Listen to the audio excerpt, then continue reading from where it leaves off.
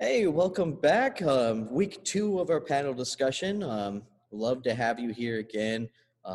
Remember, this is for the high school students.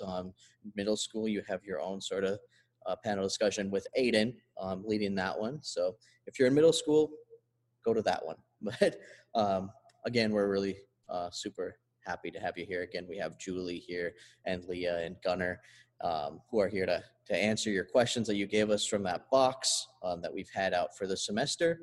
And let's go ahead and get right into it. I'm going to start off with the prayer here. So, Father God, I thank you again for these students that we can wrestle with these questions as they've wrestled with these questions. Some of them are very, very good questions that we all often have to ask ourselves. So I thank you so much for their heart and passion to know things and grow in knowledge and grow close to you, Lord. I pray again for these leaders as they answer these questions that they're able to speak through the Spirit, that you give them the words and understanding so that each and every one of our students can get the most out of this as possible. In Jesus' name, amen. All right. First question, icebreaker question. We're going to start with Julie. What is your favorite book in the Bible and why? Great question. I had to do a little bit of soul searching on this one a little bit. I chose Romans. The reason I chose Romans is the building of community through the gospel and the teachings through the right and wrong, that God doesn't show favorites, that he loves us all, and there's a strong underlying message of salvation throughout the book. Yeah, sure. Leah, what is your favorite book in the Bible and why? Funny enough, of all the books in the Bible, I also chose Romans. So I kind of giggled when you answered that. So for me, I mean, there's a couple of reasons. Biblically, kind of similar to what Julie says, I think there's just such a strong underlying message of salvation and God's love for us. And but another reason was, as I thought about it from a personal perspective, it was a turning point for me when I did a Bible study with the book of Romans, that it was a huge turning point in my faith and my journey of like growing closer to God. So, I mean, I chose it for a couple of reasons. A, because of obviously the content and the deep message within that whole book.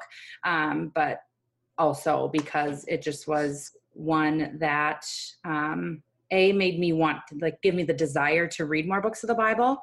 I had tried and failed with some other Bible studies prior to that, and for some reason this one I was just able to connect with, and it may have been the people that I did it with, but I find myself referring back to it often, and it's just held such a pivotal place in my heart and my journey. So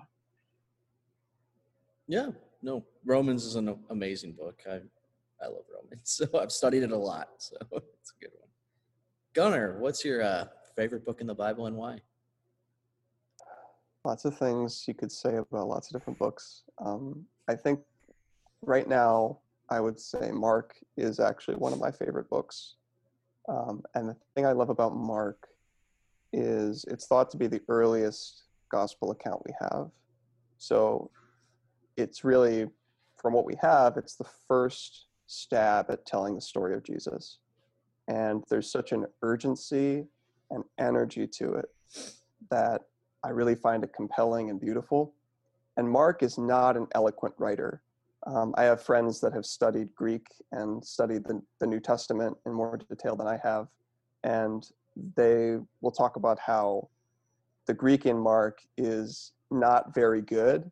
It's kind of like if you were in high school and you were writing at an 8th grade level. So it's that sort of thing of, he's not very eloquent, but the story is carrying him because there's so much truth and meaning in it. And some of those stories, the way he tells things, like blind Bartimaeus on the side of the road and Jesus calling him, there's some of my favorite stories in the Gospels are just told so straightforwardly that you can't help but be moved by them. So I really like Mark.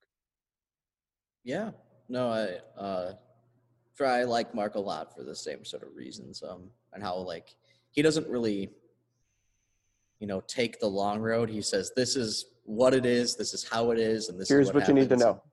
Let's move on. Exactly. Kind of thing. Yeah. And it just kind of show he's writing to Gentiles, so he doesn't get into those like lots of theological sort of things. So I really like that. I think it's awesome. So no, for sure. All right, so we're gonna go into the various sort of categories like we did last time. This one will have a few more difficult questions in it than before. We'll get into more theological questions, but again, we're going to start with a sort of personal life sort of questions, and we're going to start with Julie. How can I love myself better?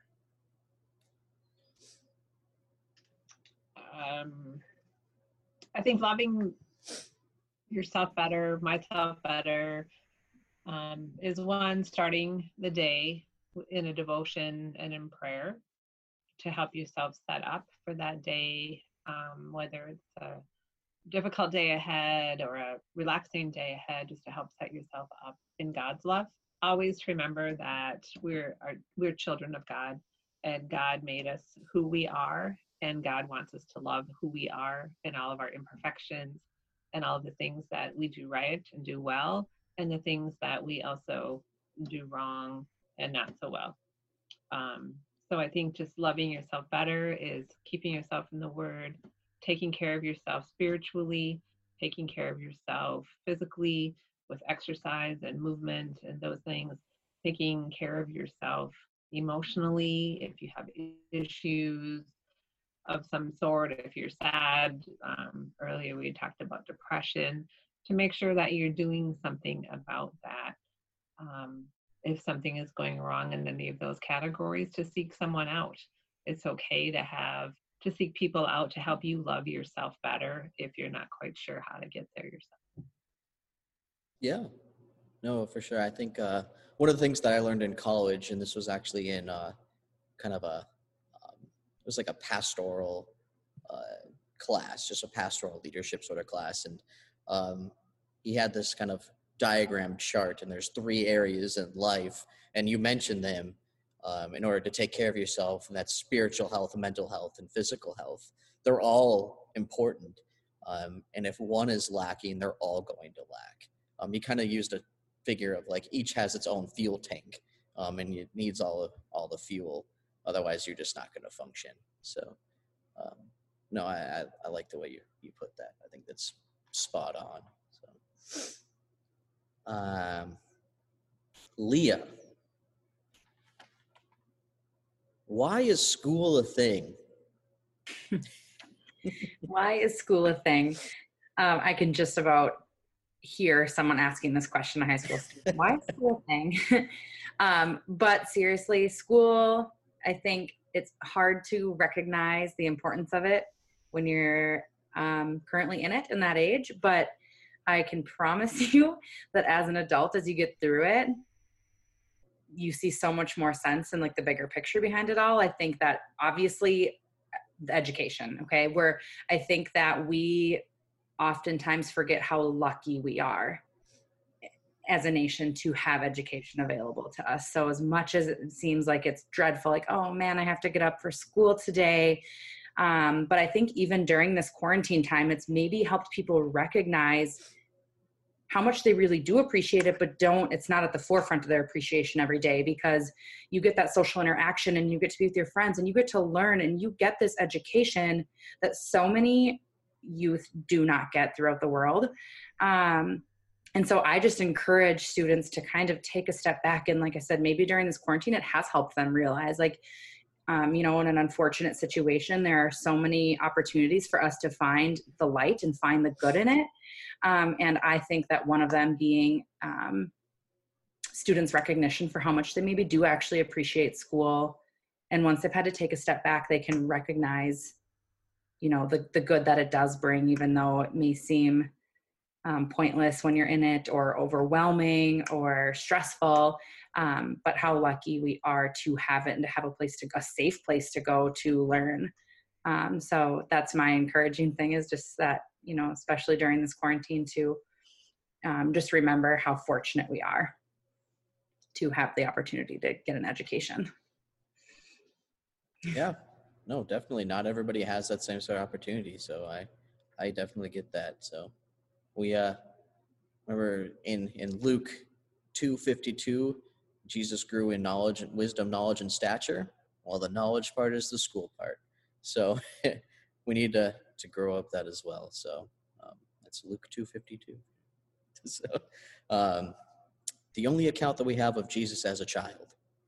So yeah, going on, Gunnar, personal life questions. How do you choose between your religion and your sexuality? My family says it is a sin, but can you do both? I'm really grateful for the student that asked this question because it's a very real question. And I think it's a question that is good to ask in an anonymous panel, but it's also good to talk across the table from someone that you really trust and someone who you know is tight with Jesus, because they're going to hear you and they're going to love you and they're going to pray with you, and it's going to be really good. As far as how I'd answer the question, I think it's a false choice. I think the idea of choosing between your sexuality and your religion implies that sexuality is something that is contrary to following God. And God made us as sexual beings. Sex is his design, it's his idea. That being said, God gives us things so that we can image him in the world, and we can reflect who he is back to the world. And sometimes he's given us certain ways that he says, this is how I want you to bear my image in the world. And if we really care about loving him and imaging him, then we'll be concerned with properly imaging him in all that we do. And I say that to any sort of sexuality. I'm married, I have a wife, but the way I express my being a sexual being with my wife is just as important to God as any person who's single, any person who's gay, LGBTQ, wherever you are. God cares about your sexuality because he cares about you, and he cares about the way that he's designed you in particular to image him into the world. As far as the exercise of sexuality, that's something that a lot of people have a lot of very strong opinions on, and I would really encourage the student, whoever they are, really get in the word on this. Find some believers that you trust and that you want to seek God with on this question, because it can be a journey of a question. It's not something that you're necessarily going to get an open and shut answer on right away. But no matter where you're at with it, I would encourage you to seek God, seek other believers, and seek God with those other believers. And be really open to saying, God, I don't want to choose between my sexuality and my faith. I want to image you through my sexuality and learn what that means to be an image bearer of Christ in the midst of that. Yeah. No, definitely. So you're saying, I mean, God loves us the way he loves us, and he wants to know us, and he wants us to be, he made us after his image, and he wants us to be that reflection of that image. And I guess the big thing is kind of, to very brief summary, is he wants you to have faith in him. He wants you to have faith in Jesus, and he wants you to come to him. So that's very brief. And I think part of it too is that in the church, there's been a lack of awareness on this question, I think, and how heavily it weighs on a lot of people in our society. And I don't think that excuses us as the body from addressing those questions head on and having conversations about them. So I'm not saying that Scripture says anything goes. I'm saying that this is a serious and real question of what becomes a matter of identity for a lot of people. And first and foremost, I think we're called to image God, and that is our fundamental identity. And so if we're going to have any sort of conversation about our sexual identity, it needs to be within that context if we're really serious about following Jesus. Yeah, for sure. No, I like your answer. Does anybody else have anything to add to that, what Gunnar just said? I think Gunnar did an awesome job of answering that question and being in the image of God, and thinking about relationship with another person. that unity, that when you get married, that unity is being one, and that should it be saved for that marriage time, so that that actual act of sex is that place where you are giving yourselves to each other under the union that God has provided and the love that he has helped bring you to that relationship. So just I guess just a different side of it. Yeah, another perspective of just sexuality in general and kind of the purpose. I mean, that question in general and that whole topic is one that I think is one of the most difficult things to address with students, because it needs to come from a reiteration of living in the image of God, but also not making someone feel unloved or like we don't love them for how they're choosing to live out their sexuality, I guess. So I can't choose.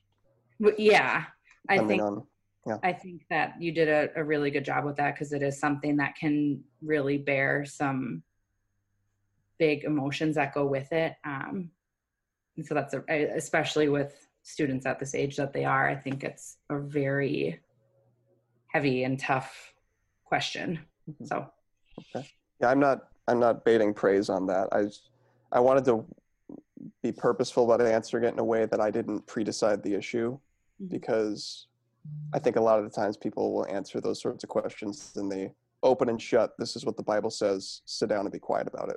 And I do not want to communicate that to the students, because I think I don't think that's a biblical way to wrestle with that sort of thing. I think it is more of a community oriented, bring it to God, and maybe he's going to tell you something that I have no idea he's going to tell you. I'm going to go on to the next section, or the next question here. And I'm going to ask Leah this question. How can I strengthen my relationship with Jesus Christ? yeah, that's a good question. And I think, like many of the questions, this doesn't have one set answer.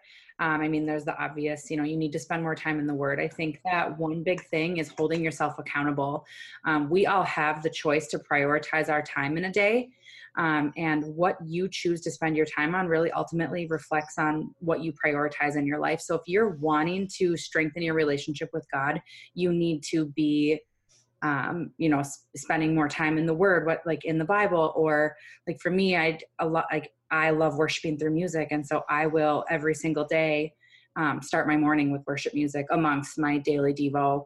But I think there's many different ways. Like, I think not everyone feels closest with God in a certain, from the Bible or from music or from wherever, whatever it may be, being physically at church. But I think there's just more to it than well, I'm at church on Sundays and at youth group on Wednesdays, but I don't feel connected with God.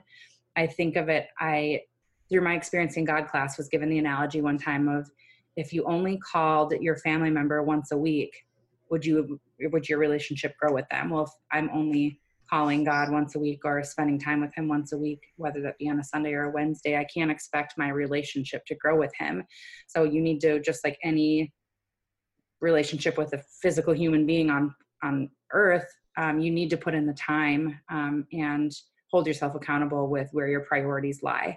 I think it's very easy to get sucked into false idols, being our phones, social media, Netflix, whatever that may be. And none of those are inherently bad things, but we need to prioritize our relationship with Christ first. So in order to grow in it, you just need to spend more time growing that. Like a plant, you have to water it. Yeah. No. Yeah, relationships, just like any relationship, it's a commitment, and it's something that, needs to be cultivated, like what you said. So you need to dedicate time to that. So I think that's a really, really good answer. So we're going to go on to Julie. This is more of a general sort of life question. How do we know which religion is really the one true religion? Like Catholics, Lutherans, Baptists, or what? It's scary not knowing. Good question. I think, first of all, there are obviously many different religions. Personally, I was brought up in one of those traditional religions. I went through the motions. I didn't really have a relationship with Christ. And I think that is not that I'm knocking the religion I was brought up in, but I wasn't encouraged as much to have a relationship until I became more in a Bible-based church. When I was challenged to have a relationship with Jesus and to grow that relationship through Bible study, through small group, looking inwardly at your own behaviors and do they reflect the image of God and the way the Ten Commandments want us to live. So true religion, I personally feel that true religion was within your heart and a relationship with God, and then having a body of believers around you to help you, support you, to help keep you accountable in that relationship and in continual growth. Yeah. Does anybody have anything to add to that? I thought it was interesting the way that question was worded because all of those are Christian denominations. Right. So if we're talking about religions in a broad sense, really anyone who is in truth a Baptist Christian, a Lutheran Christian, a Catholic Christian, they are your brother or sister, and you should welcome them as such. So there's a difference in practice, and there's maybe a different on some theological points, maybe some of which are pretty significant. But anyone who would call themselves a Baptist, a Lutheran, or a Catholic, I hope would affirm that Jesus is Lord and God raised him from the dead. And if you've got that, you're part of the same family, even if they practice a little differently than you do. Right. Yeah, no, that was something I was going to make sure as well, is like there's a difference between the denominations within the church and different theologies within the church and then the other religions in the world. So I think all those answers kind of combined are good. And, you point out, like, again, it kind of reiterates that it's a relationship with Jesus that makes it different, that makes Christianity different from everything else. So, yeah, I think that kind of brings it all together. I think it's a really, really good. So, okay, we are going to move on to some more theological sort of questions. All right, so these are going to be kind of deeper meat theological questions, kind of learning about the functions of God and just general Bible knowledge. And I'm going to start with Leah. What did Jesus do before he was a human on earth? This was one that I really had to refer to the Bible to get my answer. And with the help of discussing this with some of you guys, Genesis talks a little on this, and also John, the first chapter of John. And I think it's a really hard thing to answer, but essentially, Jesus was the Word of God before he became human on earth. In John, they talk about how Jesus was the Word, and then the Word became life, and so that's a good spot to reference it. I think that there is, as Chris mentioned, around some of these questions that you can go back and forth on them over and over, but I think the general concept of that is that Jesus was the Word of God. Yeah. The beginning of John, Jesus, in the beginning was the Word, and the Word was God, and the Word was with God, and the Word became flesh. And then if you look at that, John is writing in the context of creation and what was in the beginning of Genesis, and it's almost an exact mirror. And he's like, look, he's saying Jesus is God and always was with God and was directly involved in creation. So what did he do before? Well, he was God, doing God things like what he is now. So, yeah. Does anybody have anything else to add to that? Philippians 2 is another good resource on that. Sure.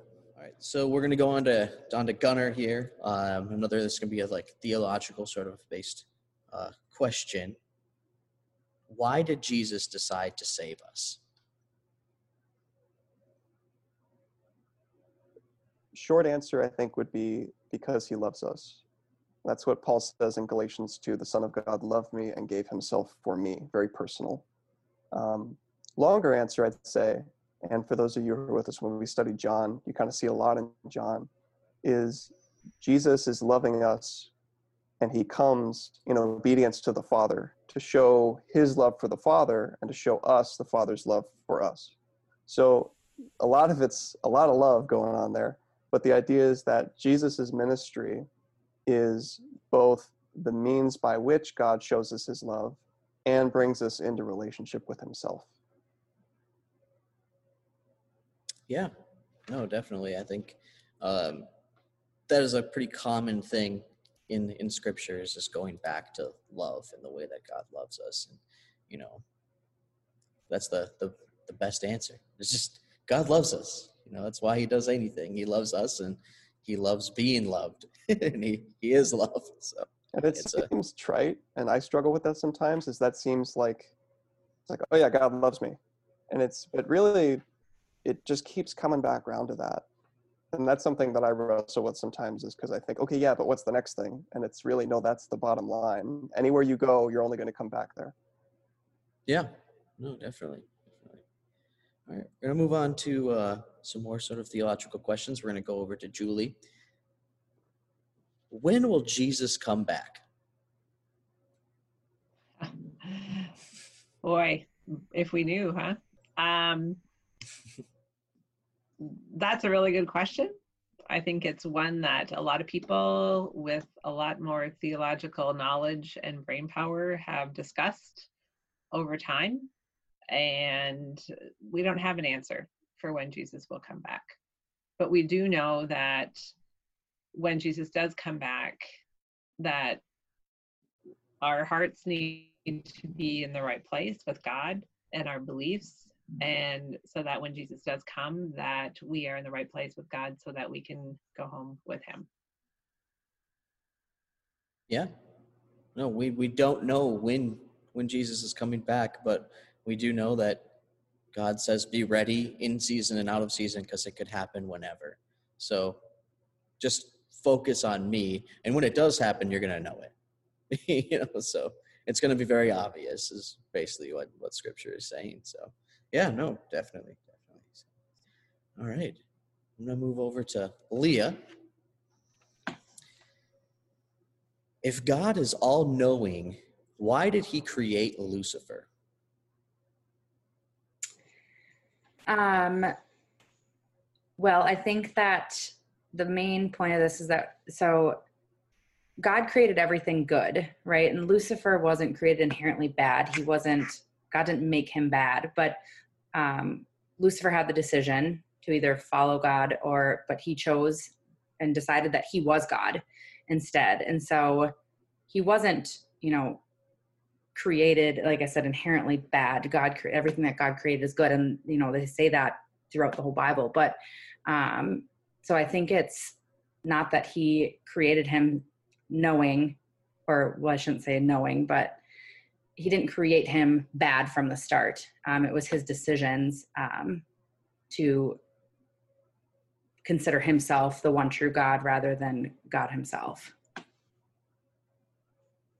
Yeah. No. I think common thing is God didn't create evil, but the absence of God or anything that turns its back on God inevitably becomes evil, just like the absence of light is dark. If God is light, if he's not there, there's going to be darkness. So does anybody have anything else to add to that or answer that they'd like to add? All right. Very cool. We're going to move on to Gunnar. And this one, again, another sort of theological sort of question. Why did Jesus kill all the pigs he sent the demons into? I had to go back to the passage on this one, and I was talking it through with someone actually, and they pointed out, well, Jesus isn't the one that kills the pigs. The demons are the ones that kill the pigs because they possess the pigs and then run into the water. So I think the question in the passage, Jesus allows the demons to possess the pigs run into the water. So I don't really know why Jesus chose to allow that in that moment. Maybe because I really don't know. It's a very unique story.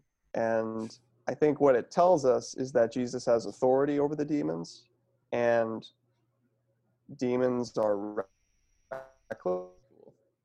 Yeah, no, Jesus wasn't the one who kills the pigs. You know, you go into it, it's actually the demons that do it. The demons basically just asked, can we go over there? And, you know, and he's like, fine, go over there. And then they did, and the pigs ran off a cliff. So it wasn't Jesus indirectly, but you're right. In the end, it's Jesus who has authority. So, yeah. We're going to go on to Julie, and this is going to be Julie's last question. Was the world made in 7 24-hour days, or 7 God days, since he is outside of time? Again, a question that is one to ponder, that again, many people have pondered. When you think of all of that God did, I think it is more of God time. We don't know how long God time is, but we think of the 7 days, and that each was very intentional in the creation and in the order that it was made. And so that it was a process that was the perfect plan to start the beginnings of our earth. So I think to literally say 7 days and 24 hours, well, was that even a thought at that time when God created the earth? I don't think so.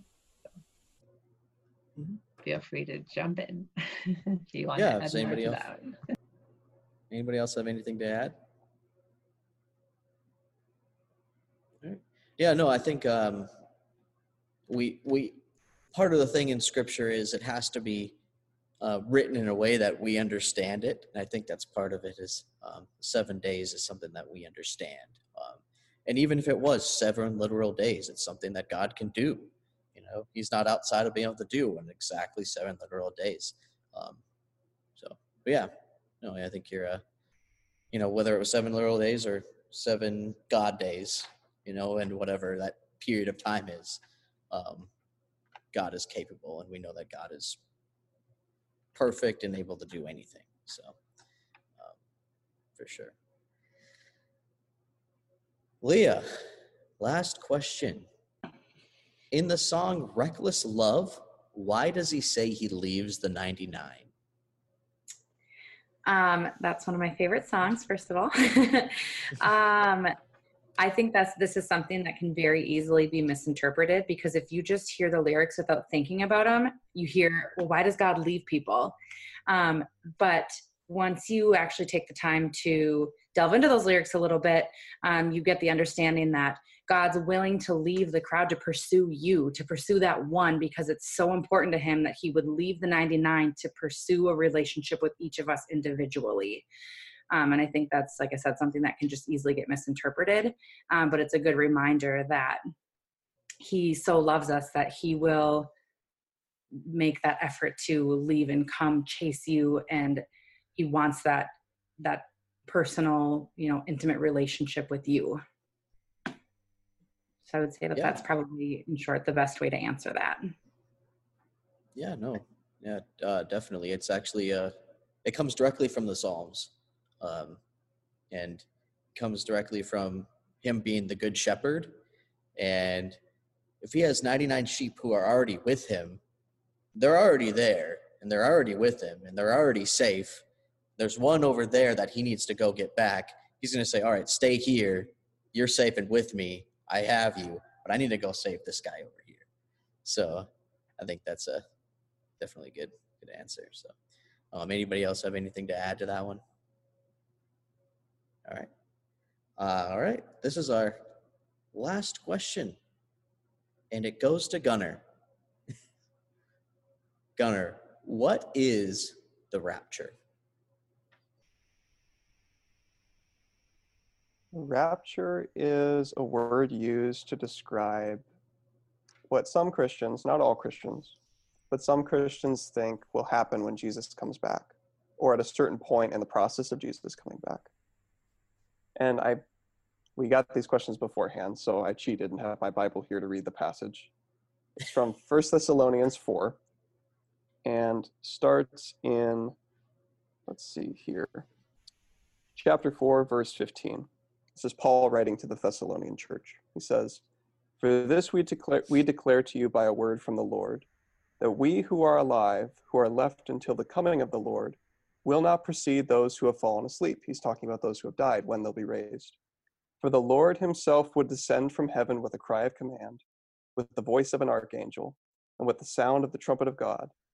And the dead in Christ will rise first." And then this is the verse where people sometimes call this the rapture. "Then we who are alive, who are left, will be caught up together with them in the clouds to meet the Lord in the air. And so we will always be with the Lord. Therefore, encourage one another with these words." So that's a passage in one of Paul's letters where he's talking about what's going to be like when Jesus comes back.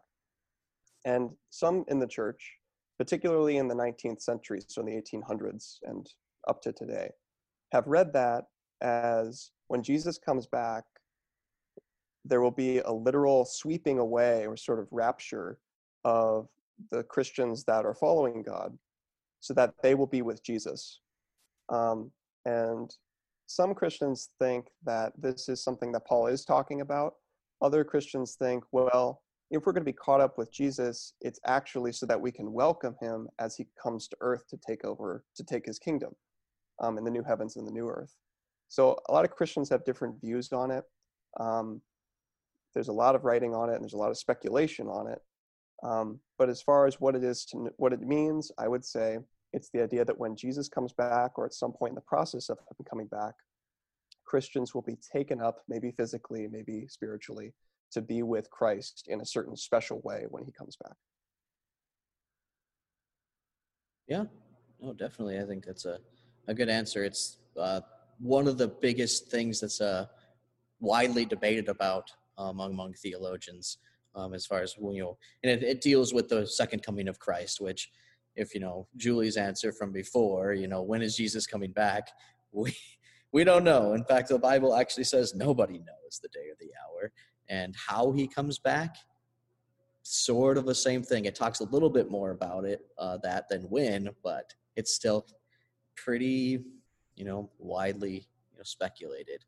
If there's one thing I was going to add to that, and this is more just kind of general knowledge and about Thessalonians in general, is you have First Thessalonians and then we have Second Thessalonians. Second Thessalonians, yes, it's Paul's second letter to the Thessalonians, but there was a letter in between. And Paul talks about this, that the Thessalonians had received that was a false letter. It was a letter that was sent to them in the name of Paul, and it made them think that they had missed the rapture. And so Paul goes and says, no, you did not miss the rapture.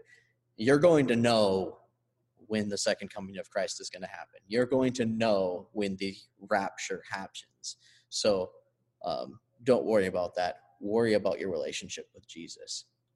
And I would just add that the word rapture actually doesn't appear in Scripture. It's a concept that was developed by certain parts of the church. Not all of the church agrees that this is actually what the Bible is talking about in those passages.